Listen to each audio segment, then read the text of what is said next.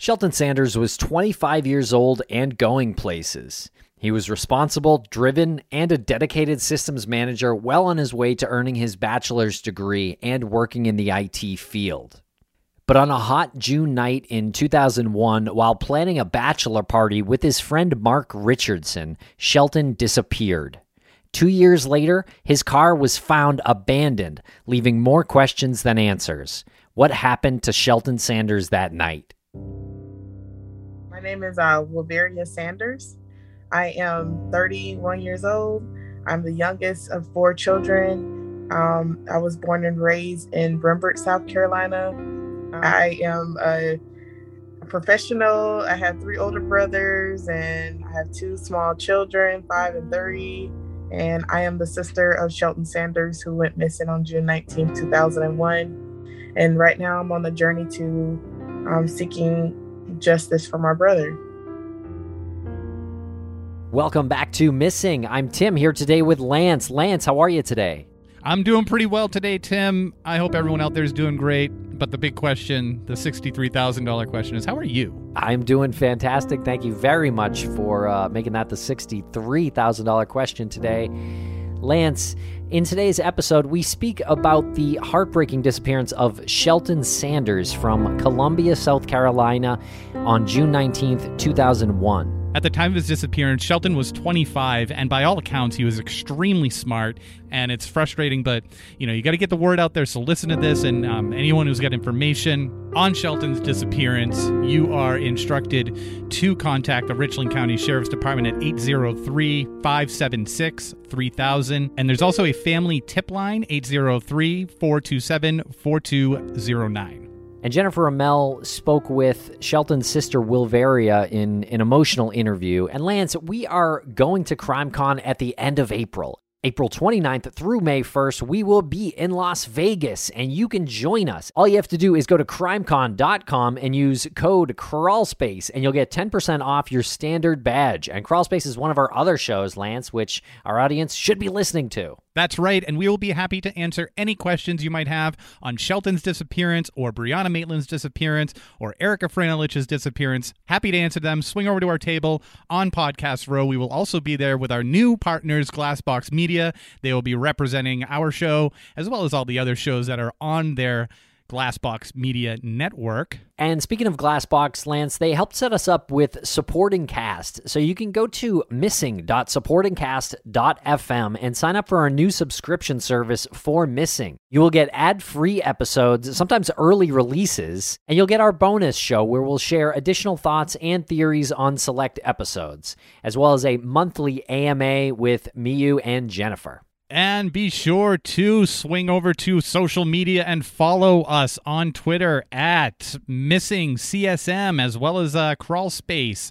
That is CrawlSpace Pod. And make sure to follow PIs for the Missing as well, and consider donating to them if you've got any spare change hanging around. You can do that at investigationsforthemissing.org. And we'll be right back after a quick word from our sponsors. And a thank you to our sponsors. Back to the program.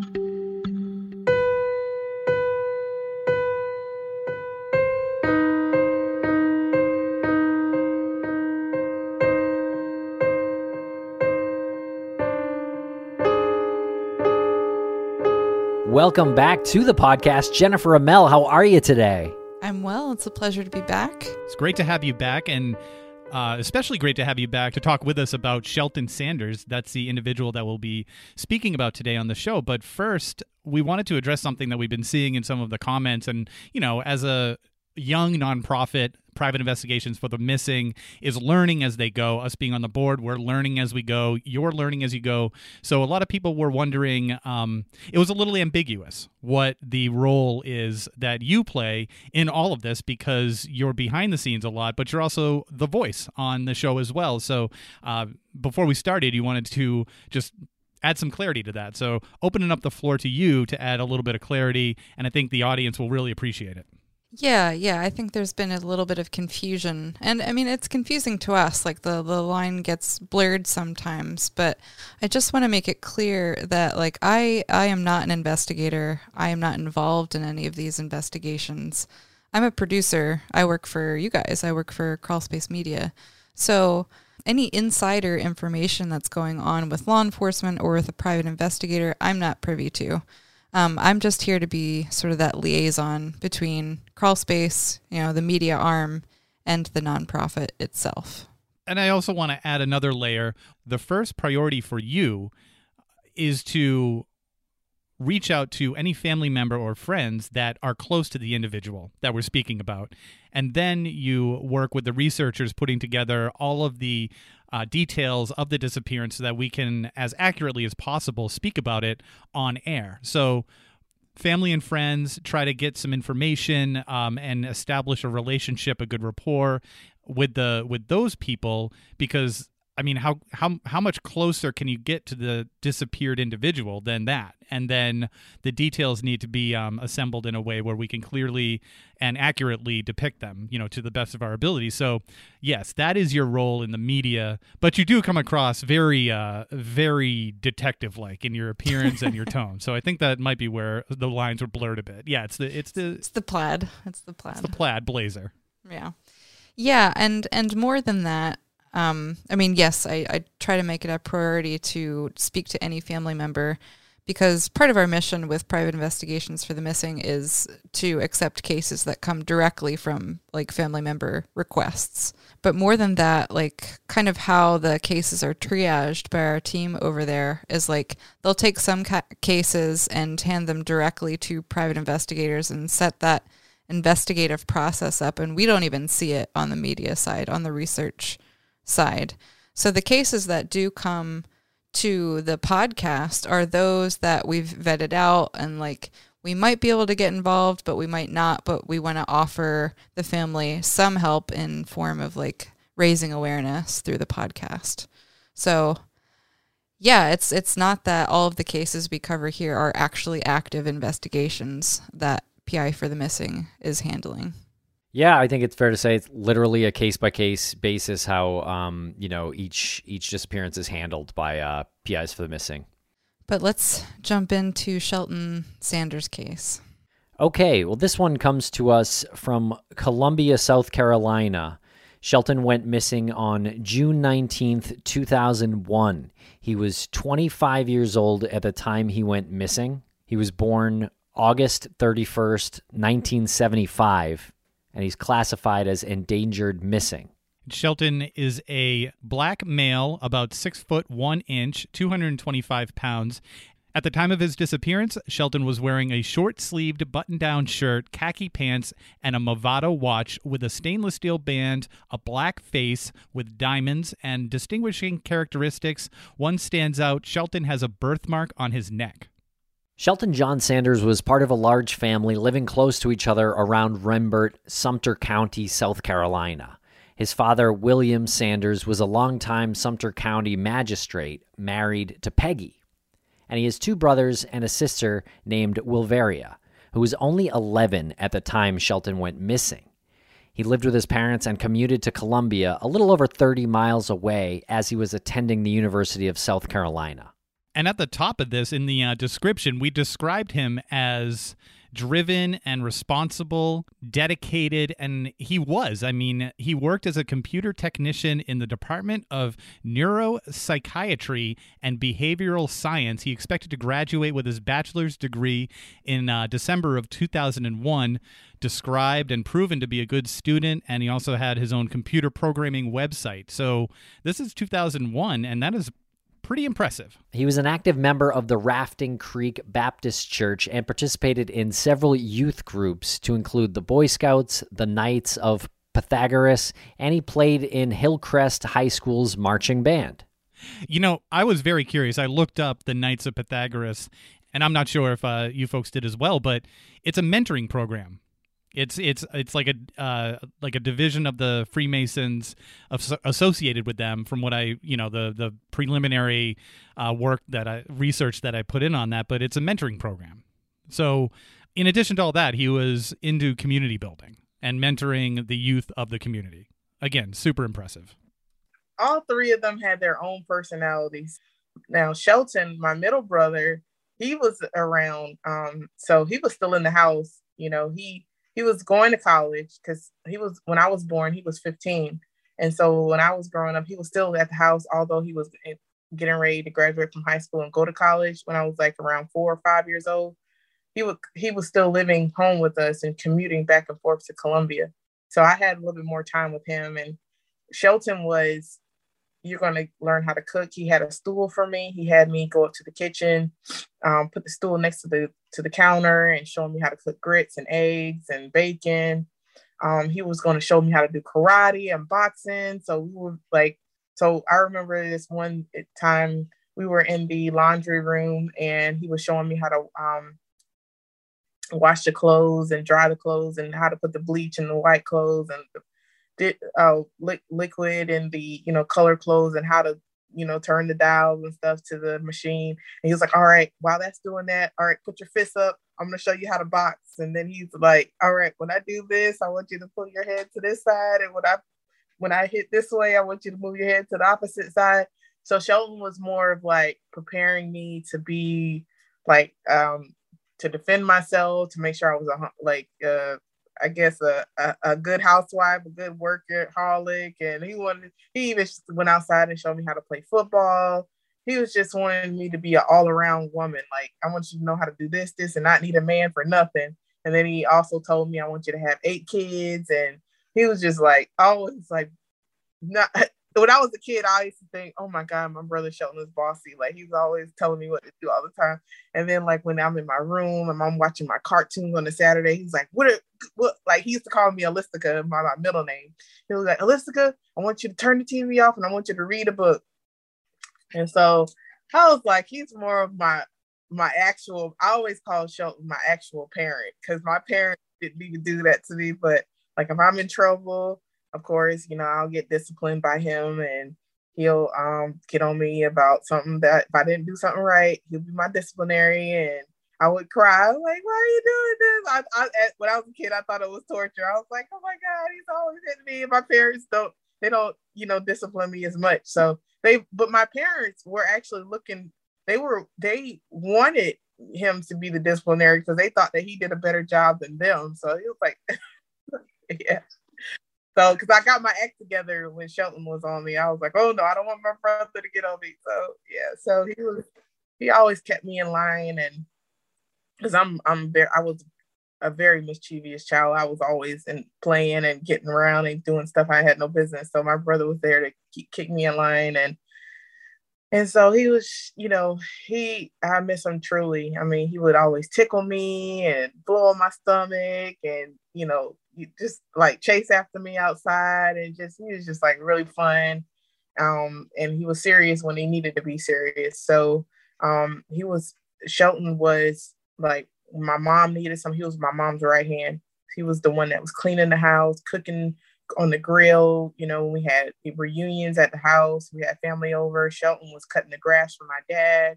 He was cutting the grass for like our neighbors, our aunts and stuff like that. So he was like the community helper. Like he was helping people in the community that needed anything. So Shelton was the go-to guy. Like everybody loved him. He'll give you the shirt off his back. So let's talk a little bit about where this area is in South Carolina. So Rembert, the town that this family lived in. Give me some geography. At the time of the 2000 census, around the time that Shelton went missing, it had a population of only 406 with 144 households. So super small.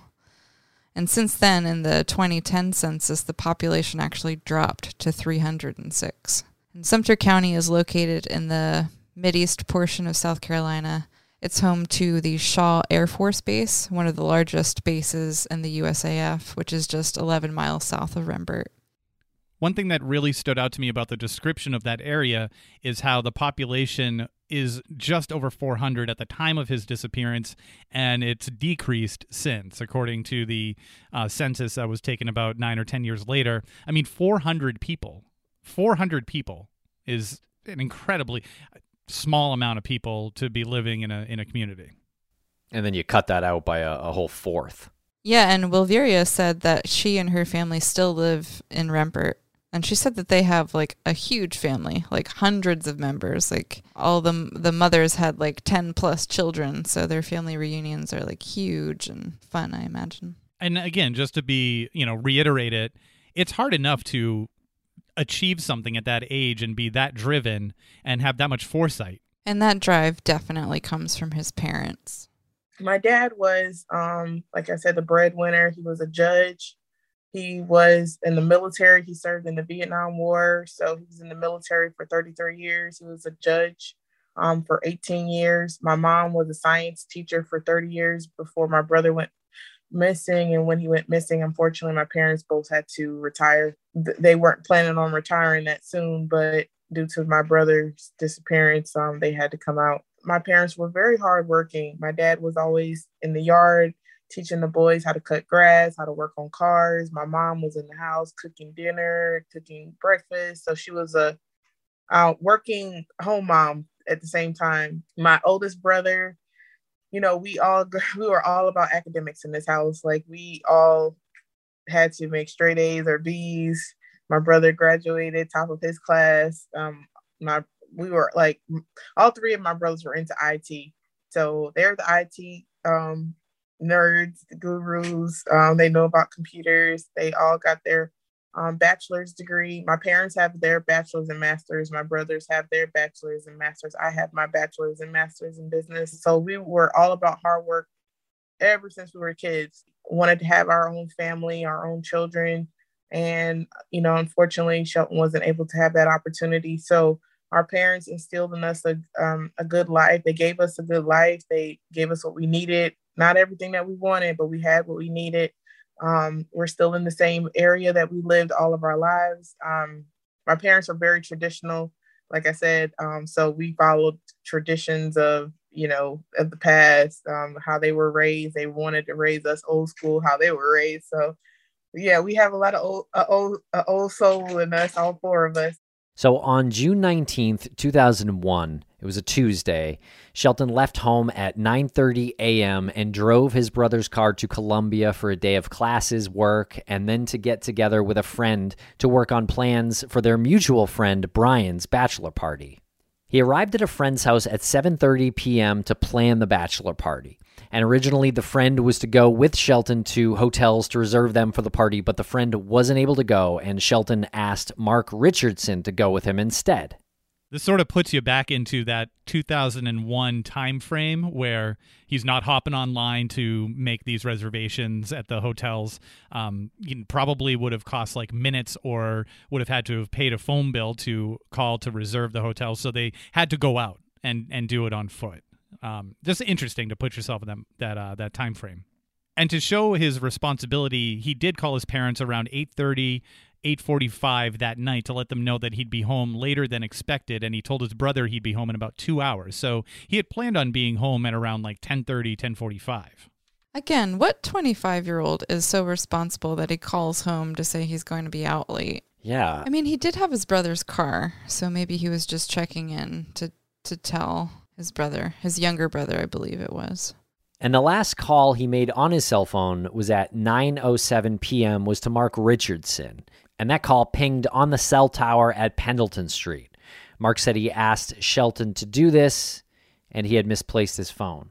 Yeah, so it seems like they were traveling either separately in different cars or together in one car to go visit these hotels. It seems like Mark lost track of his cell phone, so he asked Shelton to call it, like maybe so he could hear it ring or something so he could find it. At least that's what he said. But we don't know if someone else answered or if he actually did hear that. All we know is that Shelton called Mark at 9:07.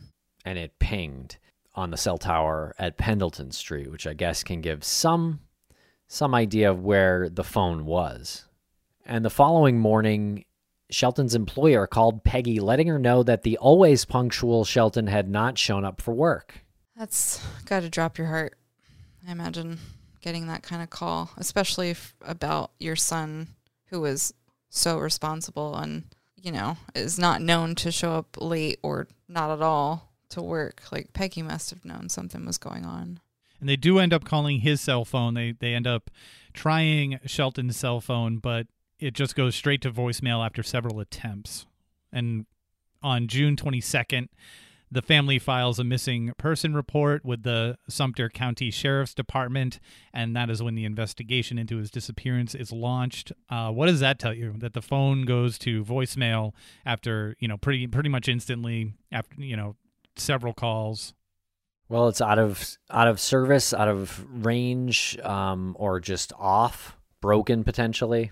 And Shelton's dad, William, instructed his son, Edwin, to start contacting Shelton's friends. All were cooperative and wanted to help with the exception, notable exception, let me add, of Mark. And family, friends, and neighbors were brought in to do interviews during the first few weeks. Tips came in, but nothing resulted in any concrete info as to where Shelton or his vehicle was. Yeah, I think that cell phone ping is really important, and they don't know where the car is at this point. They don't really have a place to start searching for Shelton, right? Well, I guess that ping, right, would be the last place they knew he was, or area, I suppose, especially if they're not getting cooperation from Mark. I suffered in a way where I watched my parents emotionally get drained.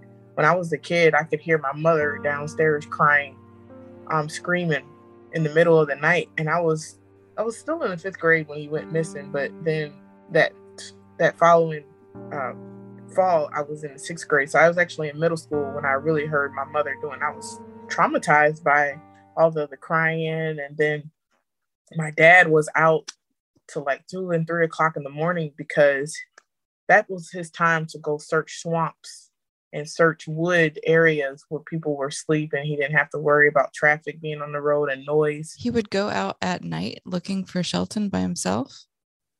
Yeah, of course. Yeah, well, he would be with law enforcement in the daytime, doing with the wildlife, doing wildlife fishing, people doing that. He'll be with the helicopters and drones, and he would be with law enforcement, riding down the roads. But then he wanted time for himself to search for my brother himself. So that time to do that was at nighttime when we were sleeping, and he would be out in Columbia. Just, he wouldn't leave at that time, but he'll still be out at that time. So he'll leave the house maybe 7 or 8 and still would be searching for my brother till wee hours in the morning. Still had to go to work by 7 o'clock in the morning. And so, of course, that, my dad being away from the house searching for my brother, and then my mom's at home emotional and still having children in the house, small children, was, it. I can just say that it was a very traumatic, just hearing my parents argue about that, or my mom being emotional, and I can hear her reading Bible scriptures, and my dad trying to be the head of the house and trying to hold the family together. At some point during the investigation, Shelton and Mark's movements in Columbia were tracked down as they researched all those hotels for places to stay for the bachelor party. They visited the Wellesley Inn and Suites, which is now an Extended Stay America on Kinley Road. That was around 9:30 p.m. Right after that was the Embassy Suites on Greystone Boulevard at 9:51 p.m. And then finally the Residence Inn just after 10 p.m., which is interesting because it just seems like they're going in and doing their business and leaving. They've just taken care of 3 hotels or inns within half hour or so. And Mark booked rooms at all 3 hotels for the July 7th bachelor party, which was the Saturday before the wedding.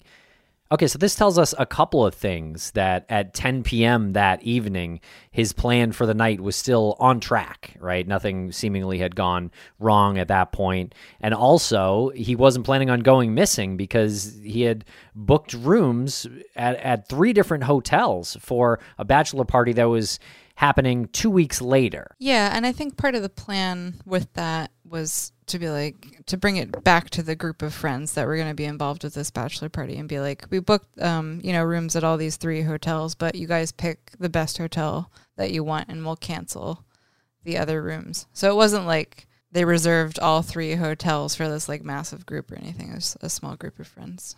And according to Mark, they both returned to Mark's house on Olympia Avenue in Columbia between 11 and 11:30 p.m.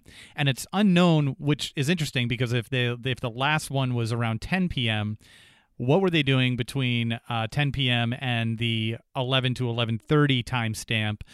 The Residence Inn, the last hotel that they booked, was just a few minutes from Mark's house. So it's not known if they went to another location. I don't believe that they booked another hotel or rooms at another hotel in between there, or maybe they went out and got a drink or something. But Mark's account was that they were back at his place between 11 and 11:30. So there's a little bit of a gap there of an hour or an hour and a half. Yeah, and Wolveria kind of takes us through Mark's story about this evening. Mark Richardson's statement was after they looked for the hotels, they went back to Mark Richardson's house. He said that that Shelton had dropped him off back to his house. He asked Shelton to come inside of his house, and Shelton said no, he had to go back home to Rembert because he was driving my youngest brother's car, Edwin's car. And so he had to, because Shelton's car was in the shop that day. So he drove Edwin's car. And so he told him that, no, I can't come in the house. I have to go back home to Rembert to drop Javon's car back off for him to use. And of course, it's a 45-minute drive from Mark Richardson's house to our house in Rembert.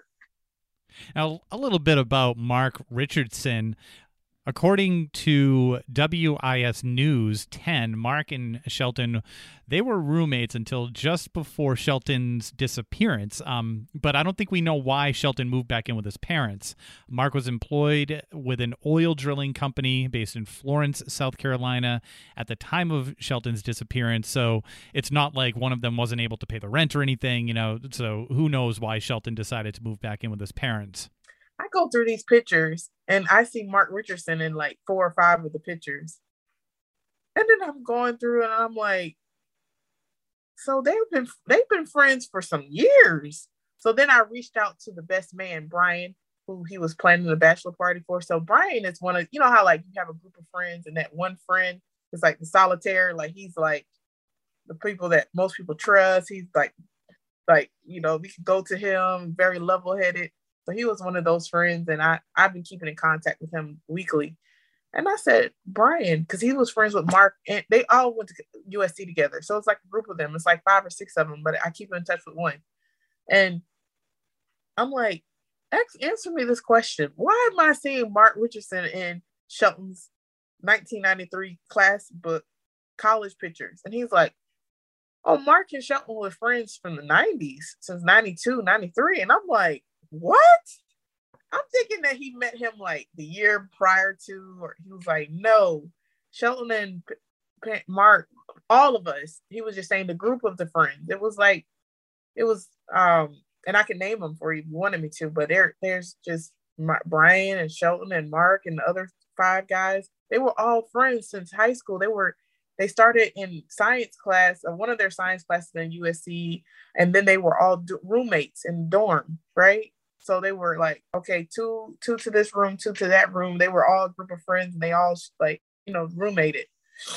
But when they were freshmen in college, they met each other then in 1993, and I'm like, oh my God! And then so I said, well, Brian, what is the motive? What will be? He was like, no one can think of that. Mark and Shelton never had an argument.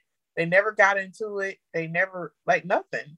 Shelton never got into an argument argument, of course, like friends have arguments, but not like I'll kill you kind of argument or, fights or anything. There was nothing like that between them. So he doesn't understand what was the motive. And that's why he wants to know what's the why behind it. Because he's been around Shelton since high school and never seen him get into an altercation with anybody that could lead to death.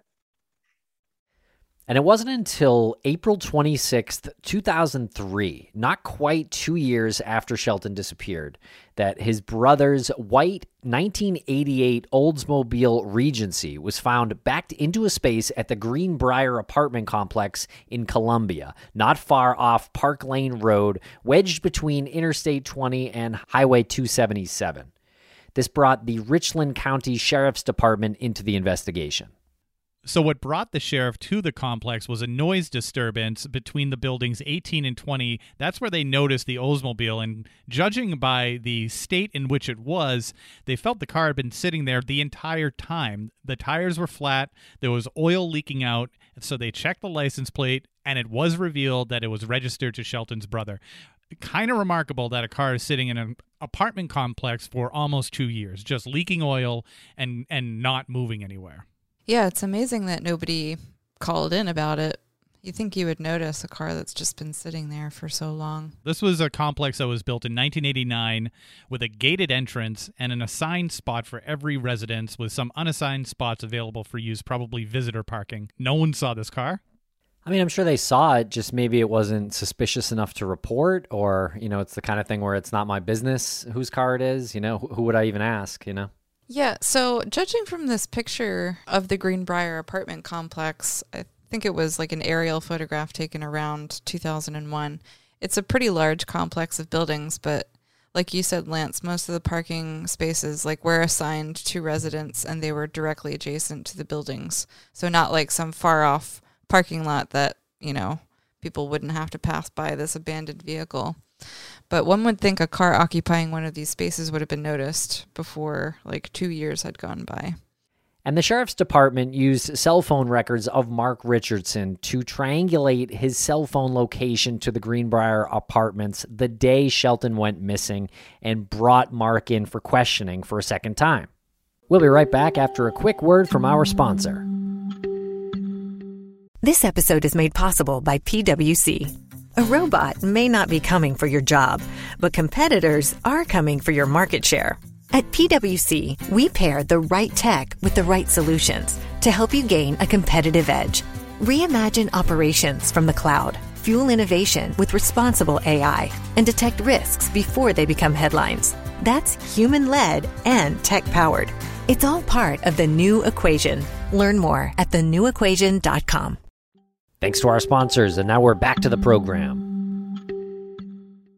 For some reason, my brother's car was found 2 years later in an apartment complex in Columbia. So we're like, wait a minute now. And then the cell phone towers that law enforcement were tracking found that Mark Richardson used his cell phone that night that my brother went missing at the cell phone tower 2 blocks away from where my brother's car was found. So it's like, wait a minute. How is the car found here? And then that same night, your phone is being used for you to call your sister and your brother to pick you up. So they were like, wait a minute, your alibi is not sounding right. You told us that my brother dropped you off at your house and then he left.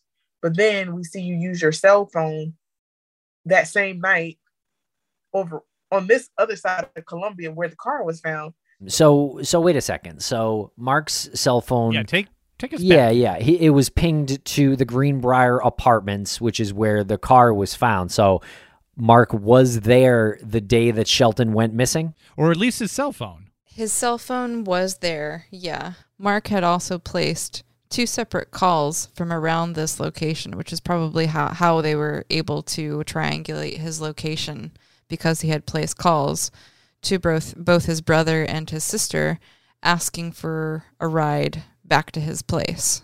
Well, interesting. So do we know if Mark knew anybody in that apartment complex? I don't think so. So they find the car. There's a separate occurrence almost 2 years later of a noise complaint, and the sheriff's department shows up, find the car, determine that it's Shelton's brother's car. So that sets off an alarm in their heads, and they think, let's go back and check the cell phone records of Mark, because Mark obviously was their main POI, and they find out that his cell phone records indicate that at least his cell phone was in the area of the car of the Greenbrier complex at the time of Shelton's disappearance. So they bring Mark back in.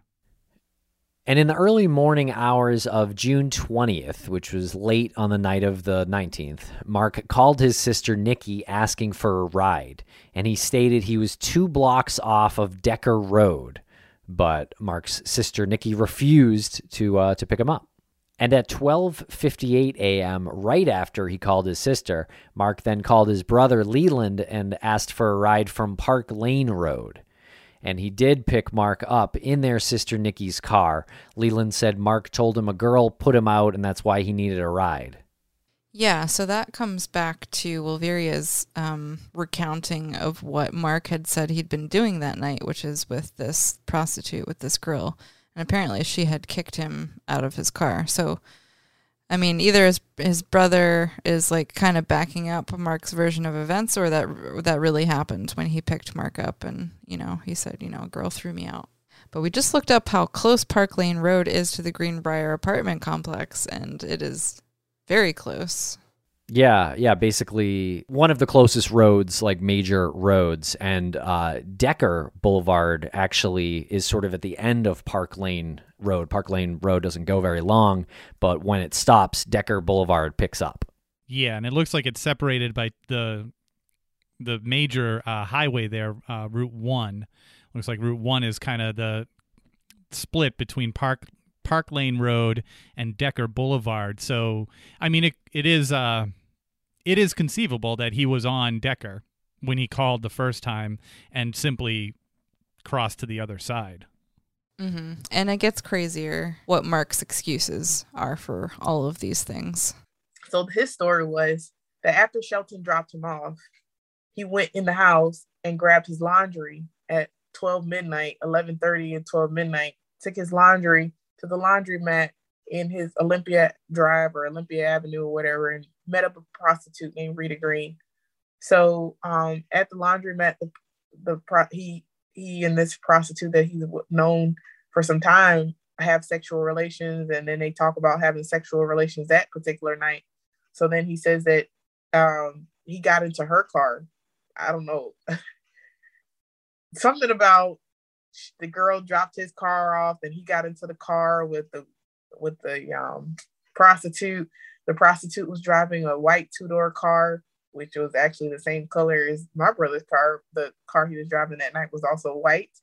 He got in that car, and then they got onto the highway, and then they got into an argument, and she kicked him out.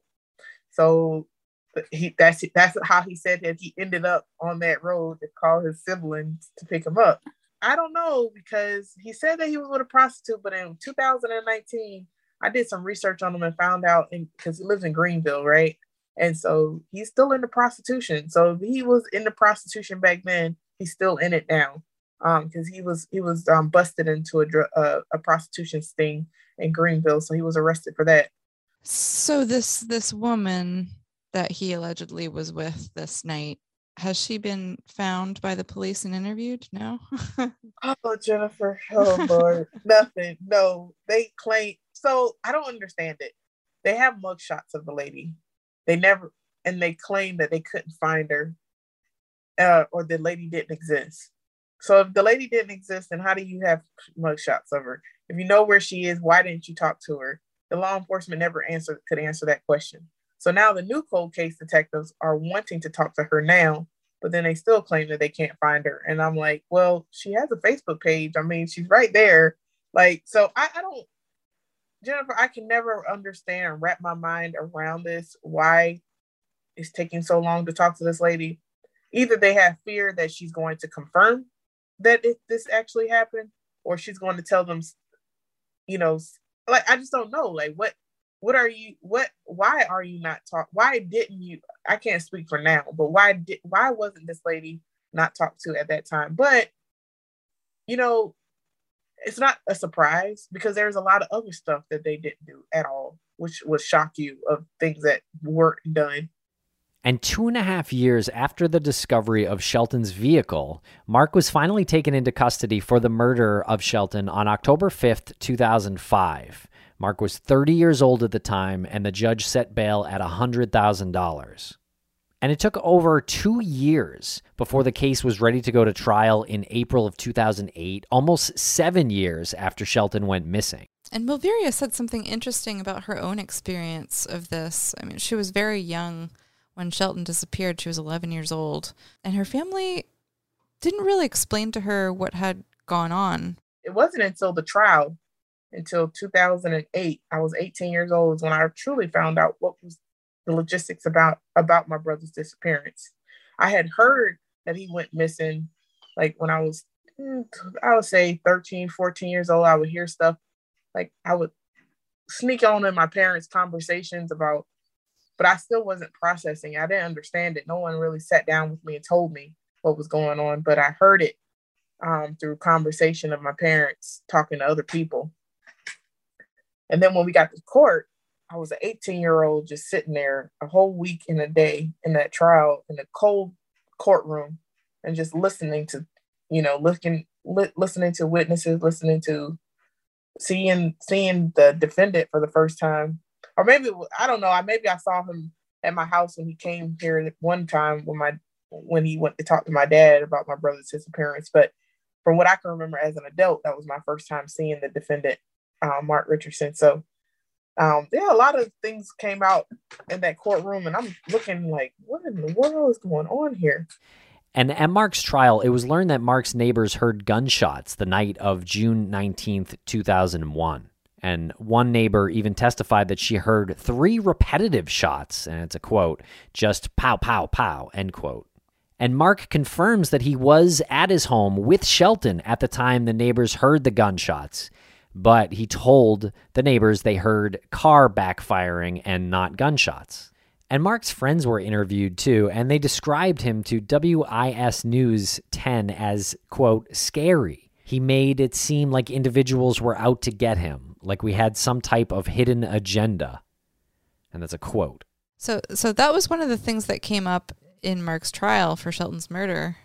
His defense said that Mark was suffering from some type of undiagnosed mental illness. And this is actually backed up by Mark's friends and family. And Wolveria knows that Mark's father also had a period of time where he experienced psychosis and was diagnosed with schizophrenia. And we do know that stuff is genetic.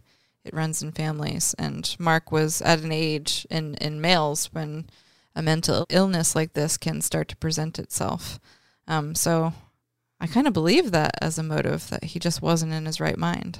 Well, according to some of the witnesses and according to Shelton's father, he was trending in that direction. One of the witnesses stated that a few days after Shelton's disappearance, Mark called him to ask if he would be interested in buying a .38 caliber handgun, and he told that friend he didn't need it anymore. He wouldn't need it anymore. And several more people told investigators that Mark said he was going to kill one of his friends.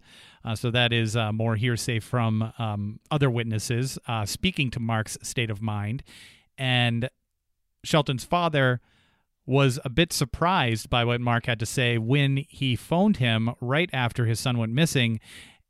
Mark had told William that he was not going to talk to him because he was a judge, and he also told him that he didn't even, quote, like that G.D. Shelton, which was probably very surprising and disheartening and, I guess, suspicion arousing for William. We were discussing this with Wolveria, and she's not sure if she totally believes the fact that Mark was suffering from schizophrenia. And it does make me empathize with him a little bit. It's got to be a terrifying thing to go through. And if you really aren't in your right mind and you accidentally kill your friend during this time, I mean, that's a horrible tragedy.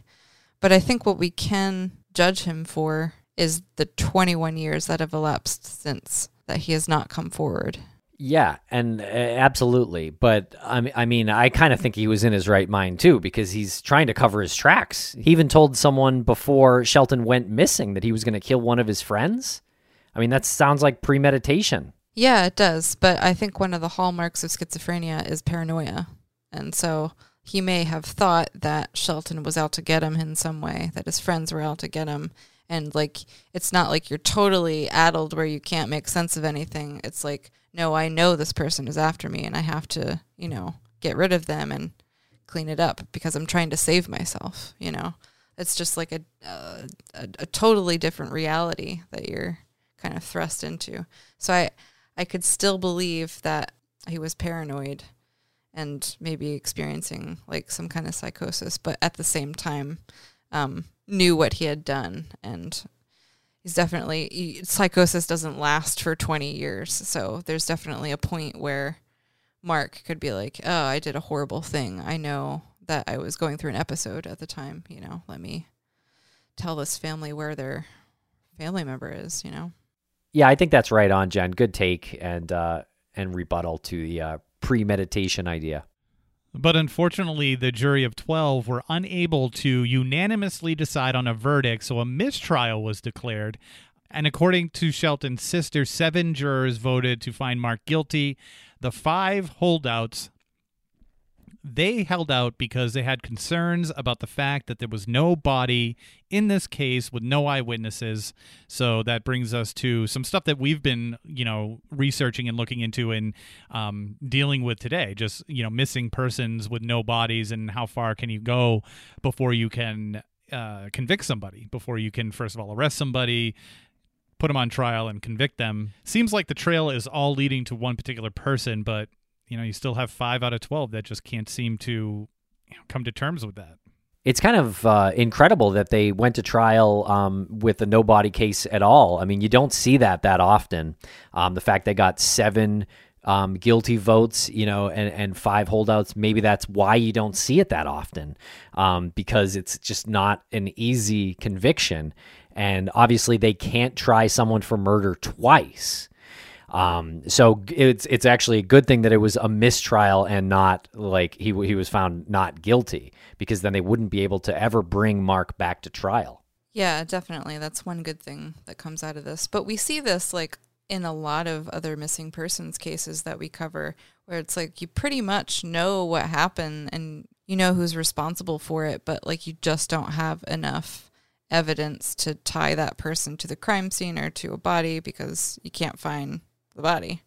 And the prosecutor doesn't want to bring a case like that to trial because it might end up like this with a mistrial. Yeah, well, I have to say kudos to this prosecutor though anyway, because in a lot of the cases that we cover, there's, I feel like, more circumstantial evidence and it never goes to trial, and I wish there would be more at bats on no body homicide cases for sure. And after the hung jury in Mark Richardson's trial for the murder of Shelton, neither the family or police have given up on solving this, but it has turned into a cold case. And Shelton's sister runs the Facebook page dedicated to her brother. The page is called Finding Shelton Sanders. And in 2021, the family had a 20-year commemorative event to honor Shelton. And they also put their energy into not just Shelton, but to other families who have missing loved ones in South Carolina. Anytime a family can rally like that, we see it all too often where they go in the other direction and families fall apart and it destroys them. Again, it reminds me of PIs for the Missing. It reminds me of Bruce Maitland, just taking all of that, putting it into one box and saying that's where all the pain lives. But here's what we have to do to make sure that other people don't experience this, and see how much help and how much assistance we can give families who are in similar set of circumstances. Bulveria did say that the current cash reward is $25,000, but she is working on doubling that cash reward for information that leads to the recovery of Shelton's remains. I think she is going to formally release this development in the cash reward in June, but she said it was okay for us to talk about that the reward is now doubling to $50,000. I think Wolveria is one of the strongest people I've ever had the fortune of meeting. As you can tell from hearing her interview, she was so forthcoming about like the confusion and the pain and like the long grieving process. And she kind of took up the gauntlet from her parents. She watched them kind of toil away at this investigation. She watched her father leave at night to go search swamps on his own. And then years later, when she came of age, she was like, I've got to alleviate this burden in some way from my parents and find a way to not only bring closure to my family, but help other families, like you said, Lance, who are in a similar situation.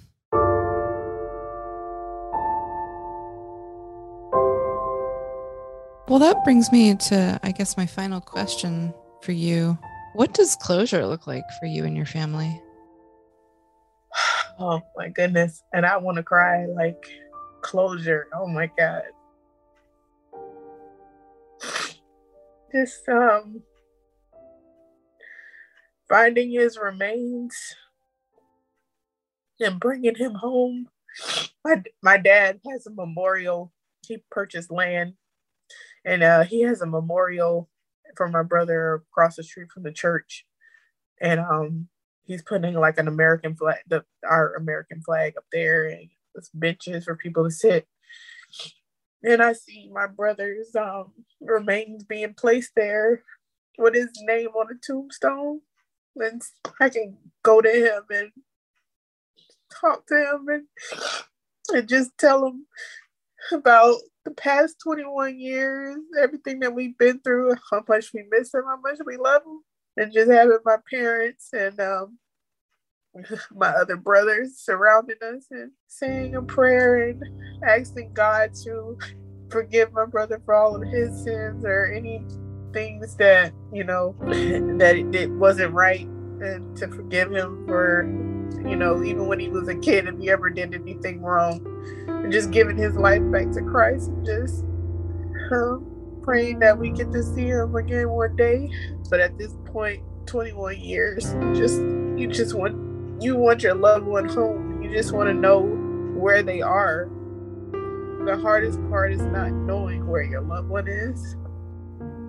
I mean, most people, a lot of people, not most people, can walk up to their family member's grave, and they can put flowers there, and they can stand by the grave and know that their loved one is right there. But we don't have that opportunity, and I just want it to be where my parents can at least say goodbye to their child one more time. So to me, that's closure for me.